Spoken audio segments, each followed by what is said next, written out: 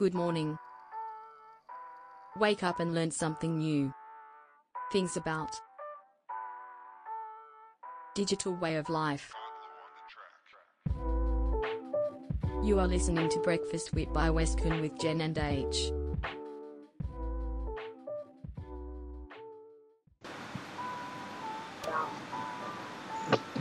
Back to the pod on a Friday morning. Here still on our Westcon Philippines Facebook page. It's Breakfast With again. Good morning, Wits. This is H together with my co-host Jen Jobson Santos, our budget manager. Weekend na naman. So for those of you na napagod buong linggo and andito pa rin ngayon, ngayong Biyernes, congratulations, you made it to the end of the week. So it's a blessing, guys. It's a blessing. Ma'am Jen, kamusta? Good morning. Good morning. Hello. Good morning sa inyo dyan. Yes, it's another weekend and in fact, it's a long weekend for Philippines. So wala tayong pasok sa Luna. Yeah. So might as well use again the weekend right and worth it. Kumbaga, 'di ba? Well, it's very interesting this morning because from the previous first 3 episodes, we had different people, like of course country managers from our end user from the banks and other stuff. But this morning, medyo, well, this is different because we'll have a priest on the show. Yeah. Father Frank Lucas. Welcome to the show, Father. Morning. Hi, Father. Blessed morning to you both and to everyone who's watching us now. Thank you, Father. Our pleasure to have you on the show. Father Frank Lucas is the president of Catholic Media Network. So we invited him on the show. Well, just like what we always do here in Breakfast With. So it's about IT talks. I mean, syempre, the media itself, no, it's coming from the physical standpoint, broadcasting analog-wise dati. And right now, we're really transitioning to the digital side because yun yung hinihingi ng panahon eh. Diba? Yeah. Sir, Father, kamusta? Kamusta kayo dyan sa Catholic Media Network? Well, the Catholic Media Network, well, I should have been saying this because of my white hair. When you talk about IT and people, baby boomer, medyo delikado yan. Anyway, but because of my work, I really had to, since about 20 years ago, to get into the IT platform, the digital platform. So, we are using in the Catholic Media Network what I call hybrid system. That means from analog, because all our transmitters still analog. Well, TV is going now to digital, but not the radio station yet. Rarely can you find transmitters with digital, using the digital technology. So we have to adapt using a hybrid system. So we go to, because the most popular is of course social media, but I really started using the digital platform in the education or Radyo Aralan. Because like International Rights Research Institute, they have a very good model of teaching about people using computers. How can farmers have computers then? So what we did was to bring in desktops and let the younger guys to manipulate it and teach their dads, their papa, their ama, how to use it. But the big problem then was, the fingers of farmers are so thick that, when you punch on the keyboard, it might snap. So, not all of them do that. So we started the education part of broadcasting. So what you do is you transfer what we get from the internet, and then air it on our analog transmitters. And they learn a lot, especially on hybrid nga, Father, no? Sorry, Father, nagkakamali ako, Father, dapat nasa circuit eh. Pero don't worry, Father, yung white hair mo naman na yan, nakilala kita year 2003, white hair na yan, no? Ano mo na yung trademark mo na po yan? Kaya magala, Father, ako yung white hair ko andito eh. Mo yan eh. I started with that, slowly. Yun pala, Harley. Pwede pa. Uh, Okay. Anyway, ngayon, sir, napapasir din ako. Napapasar ka rin, di ba? yeah. Pero Father, with I think, ito kasi usually, di ba, nangyayari sa atin, nobody expected this pandemic naman happening to us. Mhm. Pero, kayo, Father, on your personal, perspective, paano nyo nakikita syempre the pandemic itself, for most of us, yung iba, syempre, ang tanggap medyo negative. Yung iba naman, positive din naman na seeking that opportunity to really move forward and improve.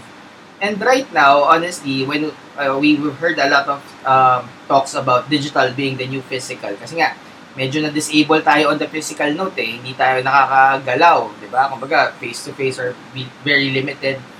So when we talk about digital transformation, yung talagang pagsalin natin dun sa digital side of things, paano nyo nakikita tong pandemic bilang kasi dati, di ba, ang dami ng initiative eh, pero nahihinto. Pero right now, nung pumasok pandemic, naitulak niya eh, na, companies or whatever, kailangan nyo na mag-adapt. So paano nyo nakikita to sa on a personal?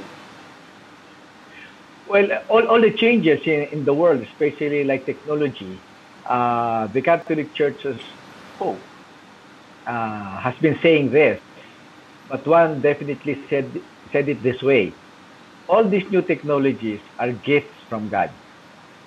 Because we use our brains, we use our talents, and we are stewards of God's creation, Yes. even ourselves. So we have to embrace this as a gift of God. How you use it makes the difference. So I see that the digital platform will be here more and more and more as you go along with AI. But then, as you said, what are the negatrons into this? The negative side, negatrons. So huge, Megatron, beware. So rampant, the Megatron is how you use it.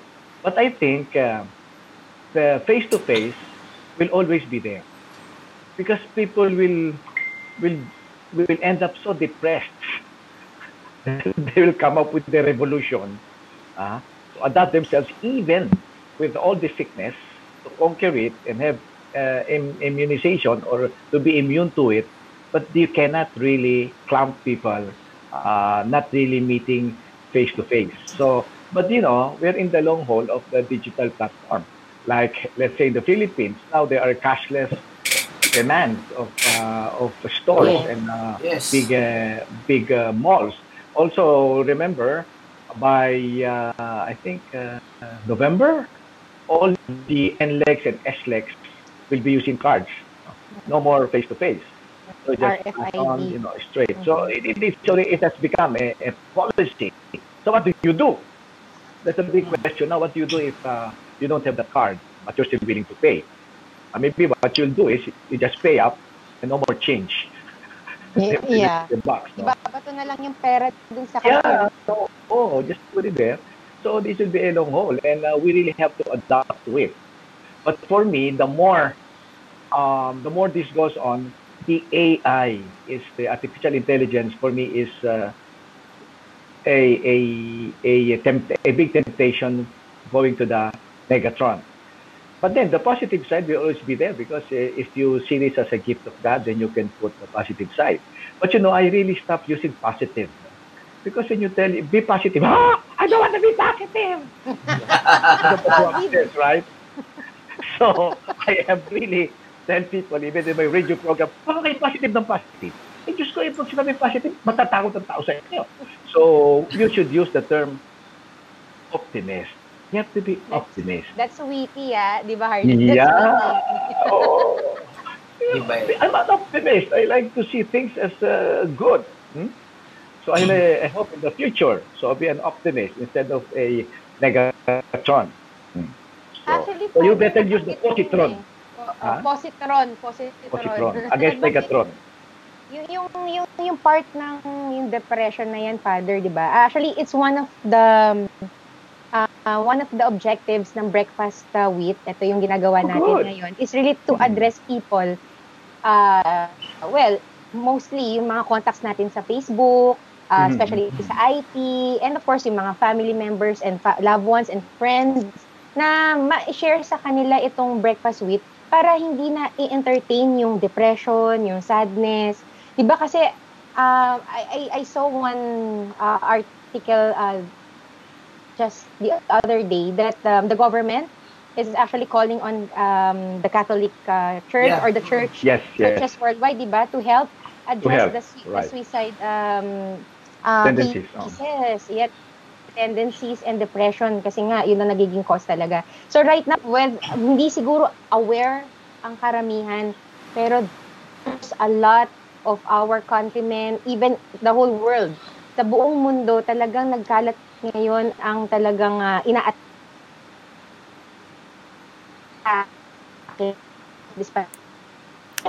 this pandemic, but of course the trials or the burdens that they're experiencing right now. So this one way, yung sinasabi kanina ni Father, gamitin natin on a positive side itong digital transformation, to at least help these people, this is our own little way to help them. I mean, 'di ba, apakaliit na bagay nito, makakatulong, why not, 'di ba, Father?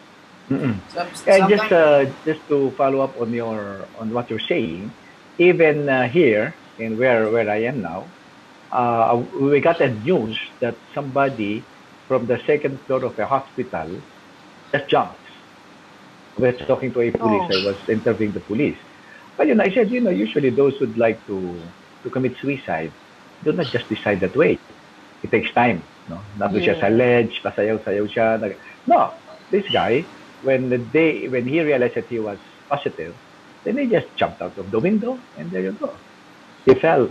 So, these are the things we have to look into, because definitely when somebody commits suicide, the devil is there, pushing the person, sige na, tumalong ka na, sige na, wala na pag-asa buhay. So beware of all the negatron in your life. Always have hope, because the slide that we have, di naman atin to eh. There's always a possibility to do something, even if you feel you're already nothing. There's always something in what we have still as we live alone. And it's something kasi that some of us are overlooking talaga eh. Parang, di ba, parang hindi natin nakikita, or feeling natin, it's karma lang, lahat naman tayo, we're on the same boat eh. So parang, with that mentality also, it's something that it's every man for himself. Pero at the end of the day, in this pandemic, it's actually us being all together, kahit magkakahiwalay, kahit magkakalayo physically, pero being there na tipong kamustahin mo kaibigan mo, pamilya mo, or whoever there is. Yes. Just to make them sure, or just to have yung feeling na, oy, may tao pa doon, may tao pa sa labas, may tao pang nag-aalala sa akin. Those are things na hindi na overlook natin sometimes, na sobrang busy na ng mundo, nakakalimutan. But going back to our breakfast with about on this digital transformation side. Father, ikaw, I mean, syempre, most of us right now are living inside our phones, di ba? Our phones, ganun. Yeah. On a personal, kanina you mentioned about what you call this, yung mga gamit na ng, let's say, sa mobile, they're into the cashless, di ba? It's really changing, evolving. And of course, meron na tayo, of course, with Grab, Lalamove on the courier side. Yan ay nakasanayan natin delivery. Kayo, Father, on a personal level, applications, kumbaga, that are really helping you out? Kasi, how would you say na tayo as humans also, that right now we are somehow dependent to these applications? We're living in that application. Well, before the lockdown in March, I was in Davao for a very huge assembly of an organization. We were the last one who were allowed to do that, because March 16 was the lockdown all over the Philippines and the Metro Manila. So I had to fly in quite early, one day before, and went to the province. Sorry. I decided to have a lockdown, not in NCR, but somewhere. But when I found myself being locked down, sorry, at church, I Ilang nobody father. can go. Yeah, nobody can go to church, right? Yeah. Lockdown pati simbahan. Wala pa noong Totoo. 10%, ang birthday, 50-50, wala pa noon. So I decided to have a regular mass on the air. Pero alam ko yung kabataan, FB Live sila. No choice. FB Live. FB Live. So I decided to have a regular daily mass at 12 o'clock. Meron pa rin sa hapon sa parish, pero yung pari lang doon, kung sino gusto sumili, pwede lang, di ba? So I started using FB Live for that. And now, we have gone to other applications or that we find. We try to look at the best. No, we're using OBS for the iPhone and for the Android also. And FB Live has its own technology for iPhone. Kaya lang, mabayad ka, mabayad. Siyempre, kasi mas effective and efficient. So, meron konting bayad do. Lahat naman talaga, nagsisimula free. After months, bayad ka na. Bayad ka na. Ba? Yung ating mga cloud. Nung araw, level lang yan. Ayun, biglang-bigla na nilang dinagdagan may mga limit sila. But with drive and all that, all those guys. So we also, the priests now are using all other means. No? Pero pinakasikat talaga yung FB Live. Yeah. Isa pa sa sikat ngayon ay even TikTok. Pinasok ng mga pariya. TikTok, oh my God. Hindi naman nagmimisa. Hindi naman. Okay. Maikli lang yun eh. Maikli lang yun. But you know, I like this way of Nagmimisa sa TikTok. Nag-TikTok. Pero hindi naman sila nag-gyrate. Hindi naman ganon. Kasi baka sumabog sila. Hindi naman sila nag-twerking. Hindi naman pwede yun, oh. Ha? Hindi naman ganon. Sobra naman, no? But anyway, if they introduce themselves as priests, marami magagandang messages, ha? Na nakikita ko sa TikTok.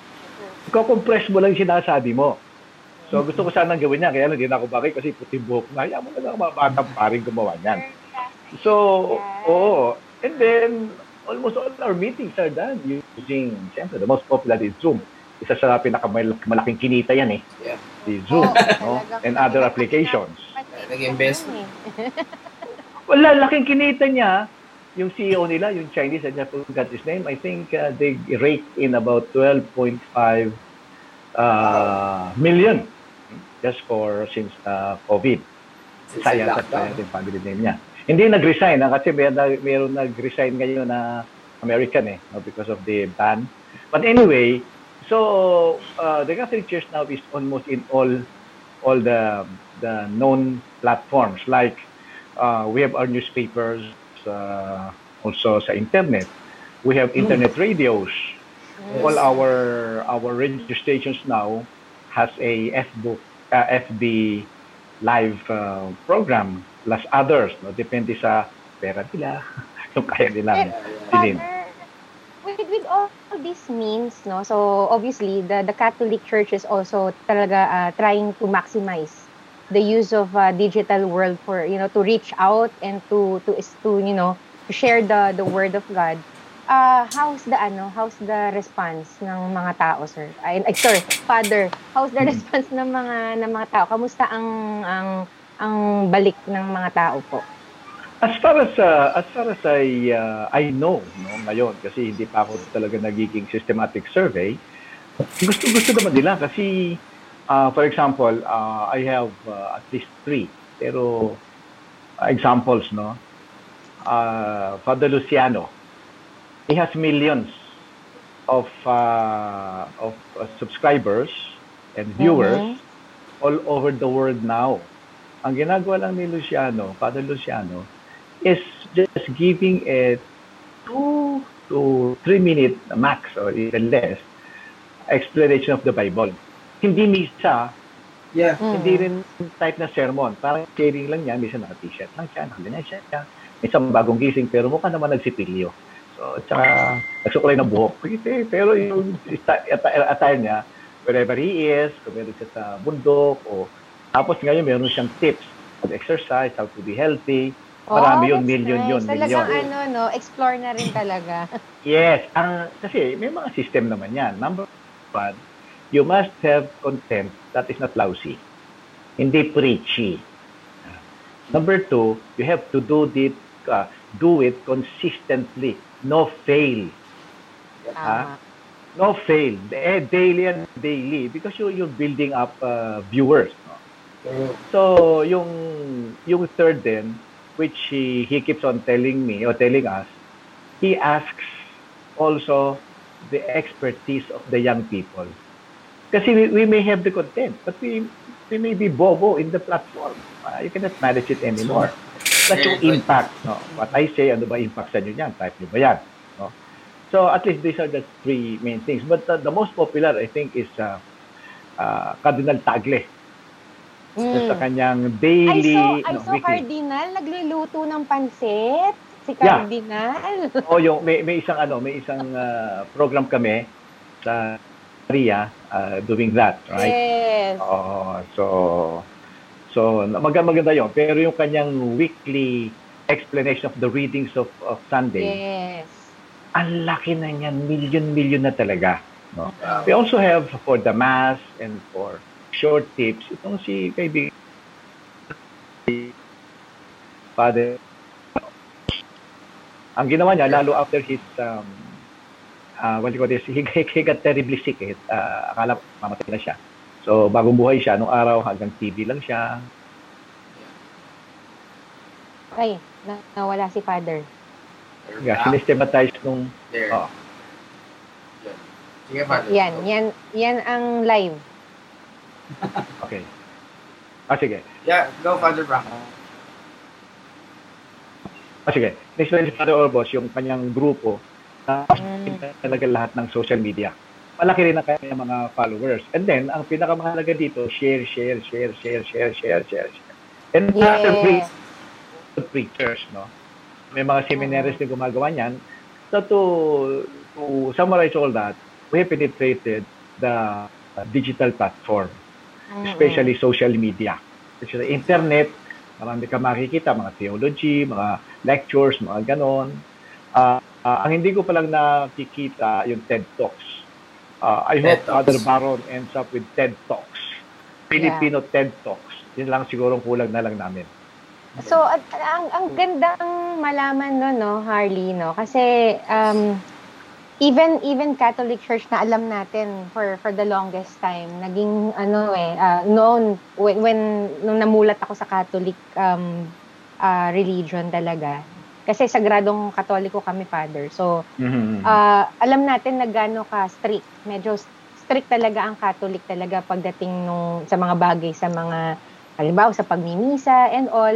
Pero in this digital time, in this digital world ngayon, ang ganda ring pakinggan na talaga nag-a-adapt na rin ang Catholic Church kasi it's one way to really reach out, lalo na yung may mga kabataan na talagang hindi pa man nila nakakamulatan hindi pa nila na ma-master or hindi pa nila talaga nalalaman yung lalim ng Catholic belief, ng Catholic religion, medyo lumalayo na, di ba? Yung iba nga, parang wala nang pinaniniwalaan. So, at least, this is a good way and it's good to hear na nag-a-adapt na rin talaga ang Catholic Church to really, to address all type of people. So, from the young to the youth, the kids, and even the old people na mapariwara, talagang nare-reach out natin sila. And tama yung sinabi ni Father, consistency is the key. I mean, hindi pwedeng yung pasulput-sulput lang din tayo. Yeah. Oo, ay natin ma-retain yung momentum. The same thing with the masses, di ba, Father? May mga nagmamasa, iba't ibang means ang ginagamit ngayon ng Catholic Church. Not only the Catholic Church, actually, all other religions. They're already using the online platform para makapag-worship, di ba, makapag-conduct ng masses, which is, sana, na-appreciate at nakikita, nare-reach out talaga, mas maraming ma-reach out kasi nga, yun nga, ang dami ngayon talaga very much in need of to strengthen their faith and magkaroon ng the deed of belongingness, 'di ba, no? O yung gusto ko lang balikan yung sa Catholic Church, ang Vatican sa Rome, no? Yes. Hindi sila nahuhuli. Ang nahuhuli, implementation of what they say. Never forget, the second book or the second document of Vatican II is about media, Inter Mirifica. Ako nagulat dun eh. That was in the 64, ha? So, ibig sabihin, way back in 1964, pinahalagahan na yon. In 1953, may mga documents na ginawa about film. Now, going to the digital age, ang nahalata ko, very important yung content. Like Pope Francis, di ba nagse-selfie na siya? Nagsimula actually ito kay John Paul II, who was ang tagal-tagal niya bilang Pope. Sumunod naman si Pope Benedict XVI, ang ganda ng sinabi niya, ano ba objective ng media, which includes everything else, social media. No? Sabi niya, kailangan yan, cooperation. Kailangan yung community. Yes. Kailangan yung collaboration. Tapos inisa-isa niya yan. Yes. He's considered conservative, di ba? That German Pope. Yes. Who retired. And then, of course, Pope Francis. Sikat na sikat si Pope Francis. Yes. Diba? Nagsimula sa Twitter, si Benedict na eh. Twitter, may lahat. Pero pinalo up yan ni Pope Francis. Pero Pope Francis, ang galing ng content niya, very practical, tago sa puso. Kaya nga, sabi ko nga, if you're a priest, you don't have to do fancy things like twerking and all that and bearing your whatever you bear. It depends on your content. My gosh. Yes. So, yung tago sa puso na content, then people will appreciate you. All the other fanfare, kaya mo na sa iba yun. Di ba? Tama yun, Father. I mean, even kahit naman hindi mga priest every human being, every content, mga vlogger dyan, everyone, hindi naman kailangan magpaka-trying hard as long as, meron kang certain objective and it came from your hard work and heart. Yung ginagawa mo, the content will really, lalabas ang content di ba? Stick with your vision. And, yeah, exactly. Meron nga from our place, umabot na siya ng 500,000 both sa kanyang bilag, sa kanyang Facebook, sa kanyang Twitter, sikat na yon. Nagulat ako kasi in the radio interview, sinabi niya sa akin dito sa video, nagsimula lang daw siya, ginaya niya si Alex Gonzaga. Pero, pag tinitingnan mo, may mga lesson siyang binibigay of the rural folk, the way they talk to each other. Kaya nga tawag sa kanya meses, palagi siyang meses. What the women are doing, especially mga gossip nila. Pero may hook yun. Isa lang ang pinagtapat niya sa akin, Father, sabi niya, mahirap naman talaga kasi nagmumura ako eh. Yun lang, medyo alam din niya na ganun lang, parang yun ang sinasabi niya, kinumpisal naman niya agad. Yeah. Pero yun yung dun it's good that sa totoo lang in all aspect of the society right now we're seeing the Catholic Church doing this and that. Most likely other religion as well and other parts of the society are all adjusting. Pero yun yung mahalaga. Una, like what Father mentioned, it's all about communicating what your message is. So, alam natin na minsan merong mga aspeto na mahirap ipaliwanag. Mahalaga na ibaba natin yun sa dapat nating ma-communicate. And that's the reason why when we started Breakfast With, kumbaga, pwede naman kaming mag-webinar din like what other people are doing Pero kasi masyado ng formal, masyado na siyang corporate-y, masyado na siyang IT language talaga. And it's something na hindi na yun yung gusto naming ibaba dito. Kasi when we talk about IT talks, pag sinabing IT, kailangan siguro pag-aralan ng gusto yan. But no, it's something that we have to raise awareness to the mass, to the Filipino people, na matutunan nyo ano yung IT. I mean, nagkakaroon tayo ng challenges with education right now. We don't know how education will progress. And then, we have to make it available to the mass, to the market, na, mag-school ka man or hindi, aminin na natin yun, the society is not balanced. Privilege yun somehow, di ba? Pero, since the internet, social media is there, we can reach people kung saan man ito mapunta. education is part of the vision of Breakfast with. Yun yung pinaka, like what Miss Jen mentioned kanina, di ba? Stick with your vision. Yeah, be informative. True, Correct. true. And it's good that Oo. it's good that of course the Catholic church is adapting to it. Yung kanina mga nabanggit ni Father, 'di ba? They're going to Facebook and even to TikTok. Why? Because andun yung tao eh. 'Di ba? Yes. Even though mag-release Yeah. tayo ng content somewhere else, 'di ba? Honestly, sabihin na natin, I'm seeing lesser people going to church somehow in a time, 'di ba? Nangyari 'yan eh. Kasi paano? Distracted with social media, ang daming distraction sa mundo. Right now, we're seeing majority of the people stuck sa Facebook. Eh, di doon tayo maglabas ng content. Andun pala sila eh. Yun yung pinakamagandang Tama. nagagawa natin right now, di ba? Kasi kung andun kayo, pupuntahan ko kayo. Sige, ako mag-a-adjust. Ako yung may gustong sabihin, pupunta ko kayo. And that's what we're doing here in Breakfast with as well. Adapting talaga. Exactly. Adapting and reaching out. Yes. True. That's also what we wanted here in Breakfast with. So, hindi nalalayo sa objective. Although, maseryoso Totoo. lang yung objective ng Catholic Church. Of you know. course. Talagang ano yan seryosong matter yung reaching out to people. I mean, all Pananaw the sa people buhay. ang Breakfast with naman, reaching out to people din, especially mga normal people and the people in not just in IT, but the rest of the people that would be very interested din in terms of digital transformation. Kaya we invite normal people then, although si Father Francis Lucas naman hindi to normal, artista to eh. At saka talagang sikat na pari to eh, si Father. But nevertheless, the objective is the same. We wanted to reach out to everyone, the normal people, not so ordinary people, and para makatulong to be informative and at the same time to inspire. Actually, yun yung pinaka natin. Yun yung prayer ko every time na meron tayong breakfast with, na yung makapag-inspire din tayo kahit paano dyan, na hindi lang tayo puro competition, trabaho, and Yes. stress sa trabaho and all stress sa buhay. Let's inspire each other. I mean, that's the least thing we can do. Be a blessing to one another.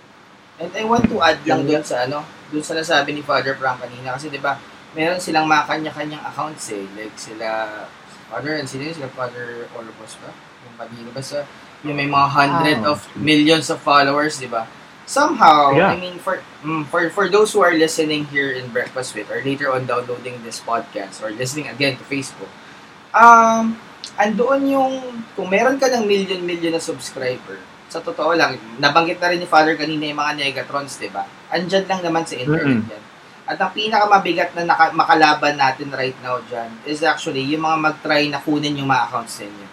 Somehow, they call it hackers, di ba, or what? Pero kasi, ano yung value nun? If someone takes over your account, they have that audience already. And when we talk about that audience, you have that social responsibility to take care of them. Kasi if let's say you have millions of subscribers, you have millions of people listening to what you're about to say. Imagine if they take charge of your channel and then they broadcast something to those audiences, to that audience. It's something na hindi mo gusto, pero na-take advantage nila yung medium mo. So again, I mean, I don't want to sound a bit techy and stuff, pero it boils down also to security when we're moving to digital transformation, because when we talk about digital transformation, we have to talk about security in parallel, as in side by side yan. When we embrace technology, we embrace this kinds of stuff as well, and we have to protect ourselves. Yes, Father.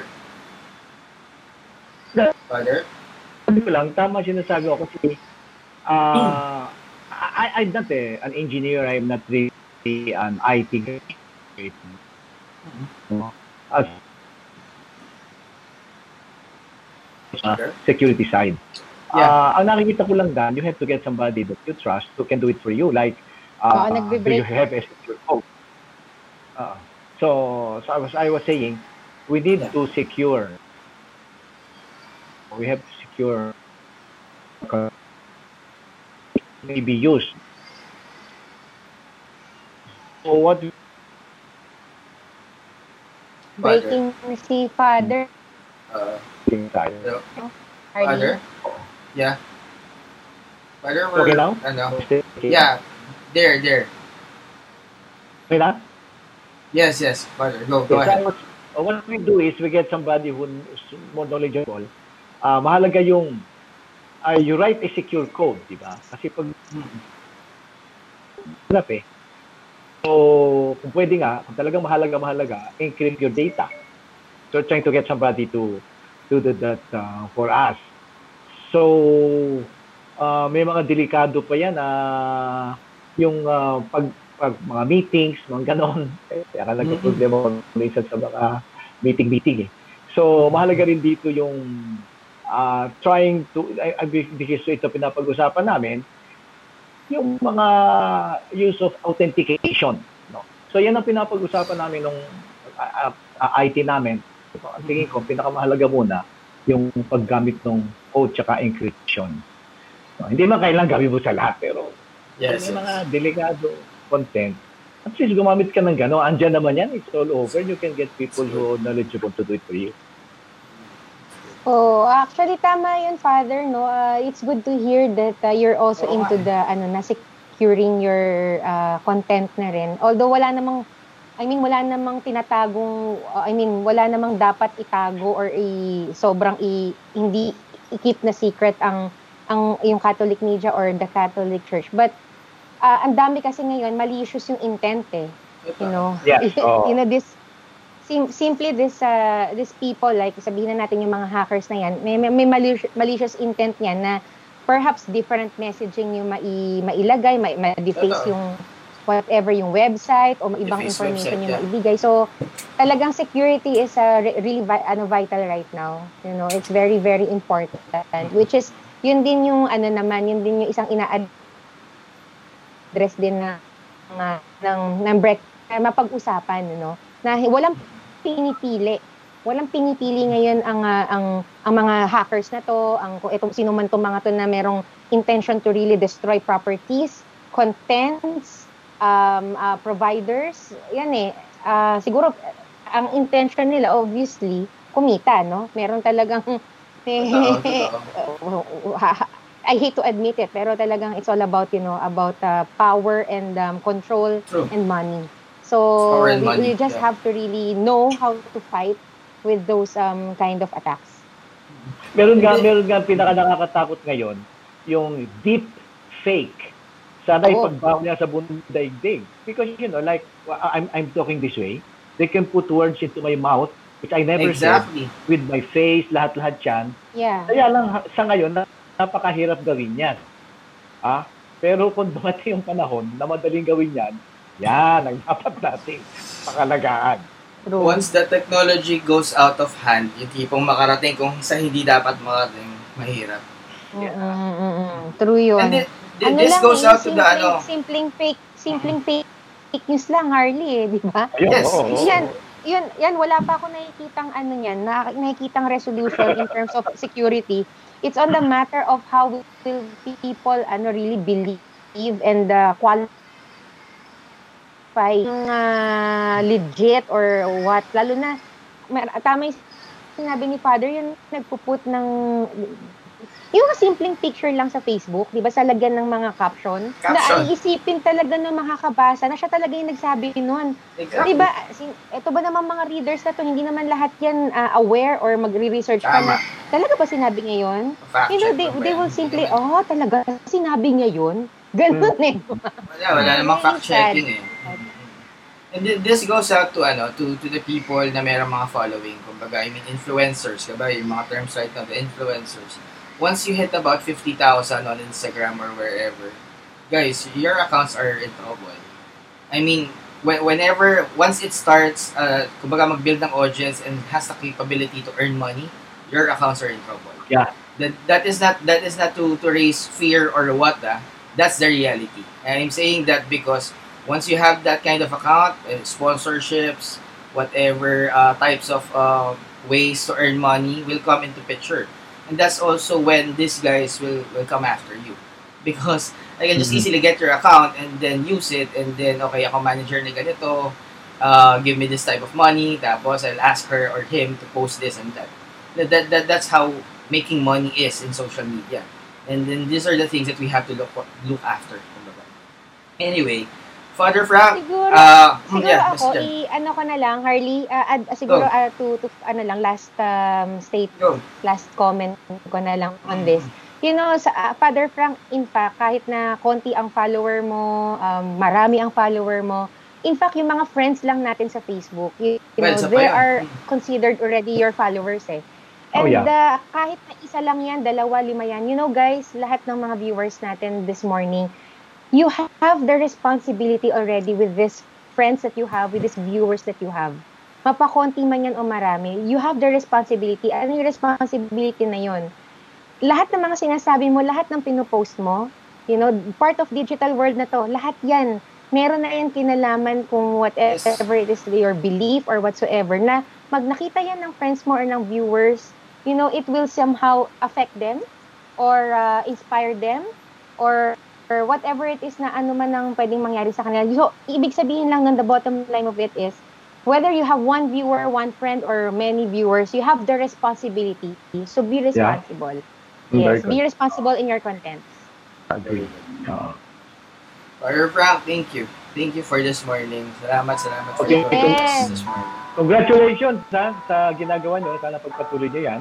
And just would like to say something, hindi matuwitisin, pero ngayon lang ako nakakita kasi na kinasal na naka-stickers. Alam mo, Jenny, kung sino yun.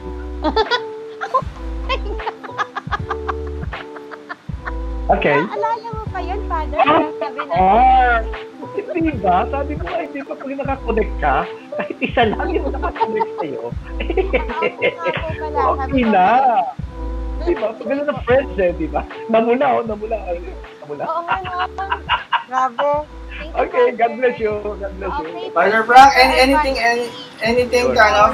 Father Frank, anything else that you want to share to say to our viewers? Okay, I just would like to tell about the Catholic Media Network.